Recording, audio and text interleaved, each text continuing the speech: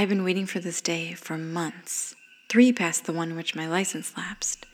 The license I was meant to transfer from California to Hawaii within 60 days of moving here. But within those 60 days, a pandemic happened, and things like licenses seemed to fall to the wayside in terms of importance, and eventually it was altogether prohibited, unless you were within 30 days of expiry, which I wasn't, until I was. So I waited, as one does when one has no other choice, except that I waited too long. Okay, I forgot. And before I knew, but thankfully before I flew, the dreadful thing ran out of patience with me, and my license expired. And then I did that thing where you ignore something because you know you waited too long and it's going to be painful to fix it, which prolongs the dread and doubles the pain, until you get to that point that you can't look yourself in the mirror without seeing your untaken driver's license photo in the frame of the medicine cabinet. So you wake early and shower and make a point to brush your hair and wear a shirt that could be described as presentable, and even manage to scrape some partially dried mascara from the unused tube. And you ask your partner sweetly to take you to the DMV on his way to the dump, and can we go early, like now?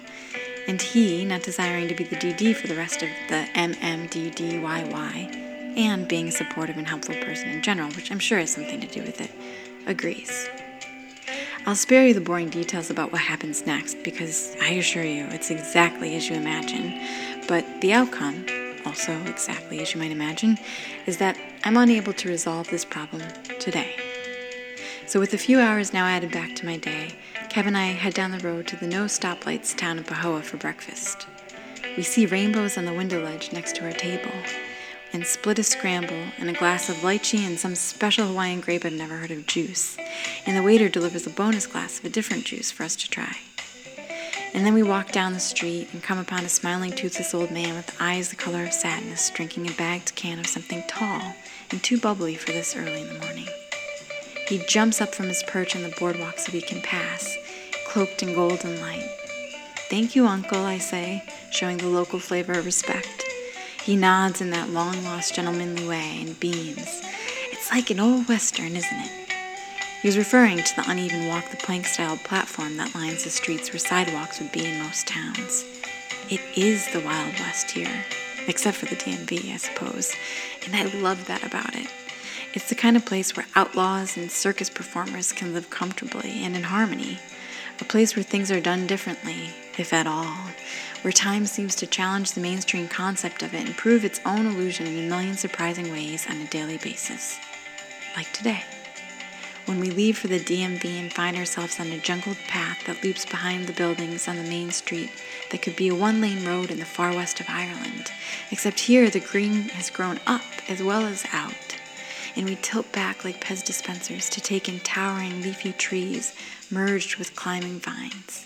We pass broken-down huts with well-cared-for greenhouses overflowing with anthuriums and front-yard orchards full of Suriname cherry trees. We explore our way back to the car and decide to try again, this time going straight instead of left at the first alleyway. We end up at the out-of-the-way and end-of-the-road Tin Shack Bakery, a true-to-its-name cafe bustling with a mix of locals and tourists, killing time or escaping it. We order an iced latte to go, and 15 minutes later, we're still there. We use the bathroom, check out the random rack of clothes and hats for sales, chat with a couple other customers, survey the scene, a ceiling covered in surfboards, tiny pump sparrow hopping around collecting crumbs, a Rip Van Winkle look-alike wearing a neon green t-shirt with an erupting volcano that says, "Just let it flow." But mostly, we just wait. And for our patience, they offer us 3 free cinnamon bun knots, a treat Kev had been eyeing anyway. An apologetic barista pauses as she hands us the bag. "Kindness and patience really go a long way today," she says earnestly. We head home, and as we approach the end of the street where we live, we stop to say hello to Delilah, our neighbor's Jersey calf who grazes on the side of the road. She's sweet and moon-eyed and can't stop licking you once she starts. Halfway through a full-on bath, her owner comes out and apologizes for her being in the way. We'd only met his wife before, so we introduce ourselves and strike up a conversation that ends in him offering to catch the pigs that have been destroying our yard and giving us about 10 pounds of pork he caught and smoked himself. And we invite them over for a game night we're having next week and drop off a pitcher of homemade kava and fresh picked tangerines from our orchard in thanks. Time shrinks and expands relative to your frame of reference. I'm not claiming to understand how the DMV works, let alone Einstein's theory of relativity, but based on my observation, I'm certain this is how Hawaiian time works. Leave the house to run a 2-year errand, minus 3 hours, plus an uncompleted task, times a full belly, new friends, and magical moments squared. Time expands and contracts in relation to what matters. I can't explain it. I can only experience it and embrace it and be grateful for it. And that seems to be all it takes.